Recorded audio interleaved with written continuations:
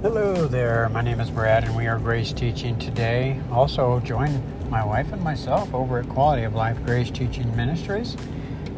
If you're over there on Facebook, come on over for free Grace Teaching. What does it mean when we say Jesus is Savior and Lord? Okay, we're going to talk about Jesus as Savior and Jesus as Lord and look at the difference in the two. Generally speaking, a Lord is someone with authority, control, or power over others. So to say that someone is Lord really is to consider that person a master or ruler of some kind. Okay?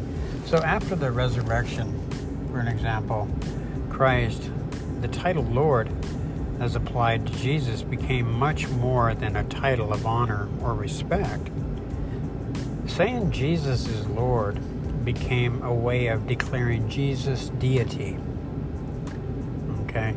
And so we look at Colossians 2:9 and we see there where Paul describes the deity in bodily form, and in him the deity resides in us.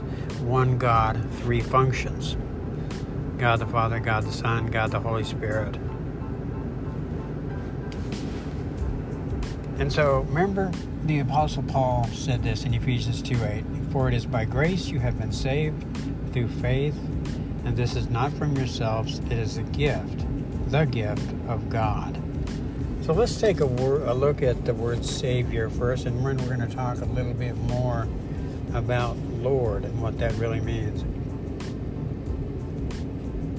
When we're introduced to Jesus Christ early on, we are dead in sin, in Adam, sinner. So we're headed for danger. We're on the road to destruction, and so we're on the road to ruin and defeat. Many of us were defeated, and so the word Savior is in the Webster's dictionary. Let's keep it simple. It means a person who saves someone or something from danger, ruin, or defeat. Okay? And so that's why we needed a Savior. We needed a Savior because for wide is the gate that leads to destruction, and many enter into that gate, but narrow is the gate that leads to life, and only a few find it. So all of us enter into this world in Adam, sinners, headed to destruction. And many of us got to the end of that road where it was just destruction. And we went down this tunnel, and behold, there was light. And so that's what Jesus is talking about when a person is born again. For narrow is the gate that leads to life, and only a few find it. And so, saved. Okay, when we think about the word saved in the Greek language, it means to keep safe and sound and to rescue from danger or destruction. And so that's something he did. He rescued us from destruction. He keeps us safe and sound. You see there? And so we are saved by grace through faith in Jesus Christ, not of works. That's something, once saved, always saved. Have you ever heard that? And it's so true. Once you're saved, you're always saved.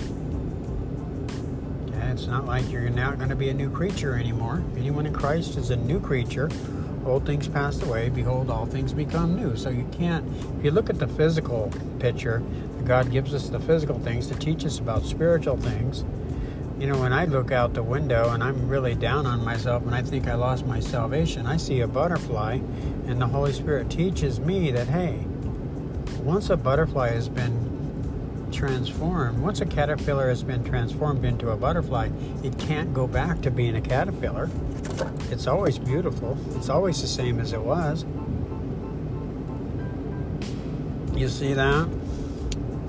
So, what was man's problem? The Apostle Paul says in Romans 5:12 that man had a problem.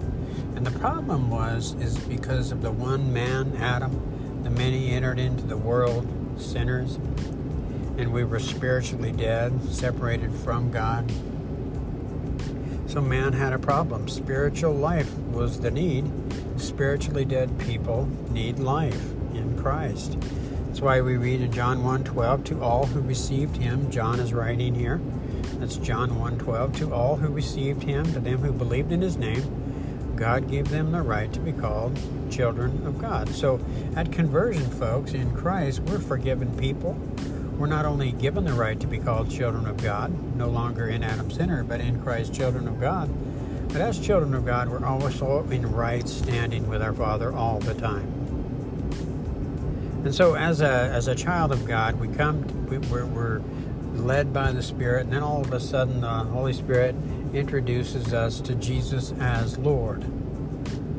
And I can remember the time when that happened to me. I was in a VCL, Training in Biblical Counseling course, and the Holy Spirit was teaching me about what it meant to really make Jesus your Lord. The Greek word for Lord is Kyrios. It's usually translated as master. That's right, master. And master means controller. See, a man who has people working for him, you see, especially servants or slaves.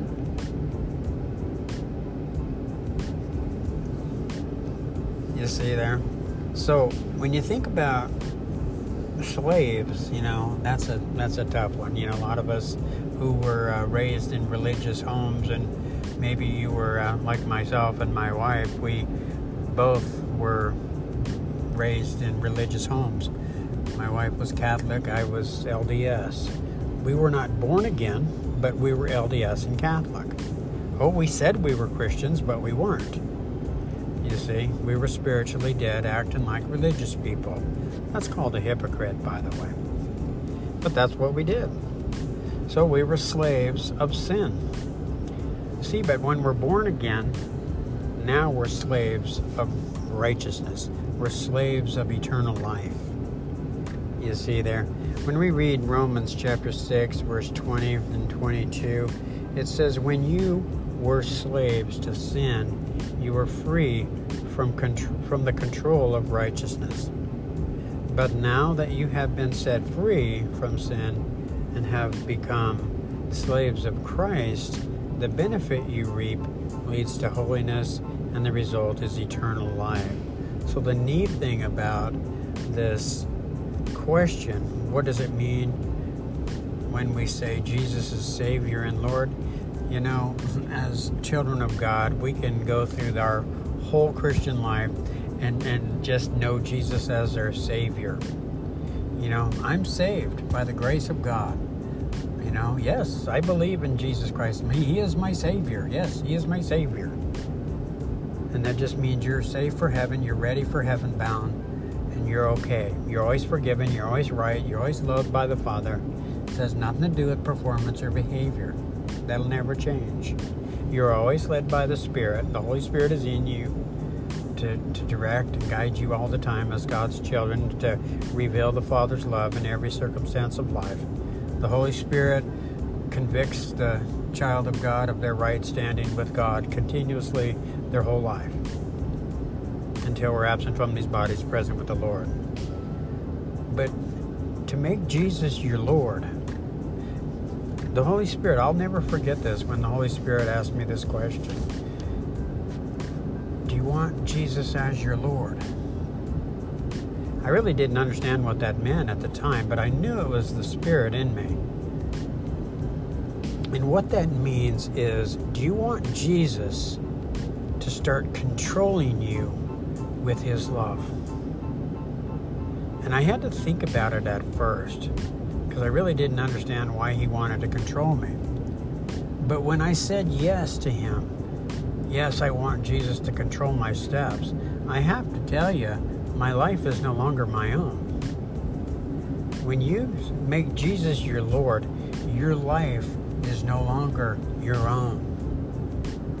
And so I can remember when Jesus started lording, controlling me with His love, He led me into healthcare. And I'm like, what? Healthcare? I didn't even graduate high school. I don't even have my diploma. What do I know about healthcare? You know, and he's very clear that when you work in healthcare, you start at the bottom. And so that's exactly where he put me. And still to this very day, 21 years later, I'm still serving the Lord Jesus. Not for Jesus, but serving him to the elderly, to the dementia resident, to the schizophrenic, to the Alzheimer's, to the assisted living, by grace through faith. Be encouraged. God bless.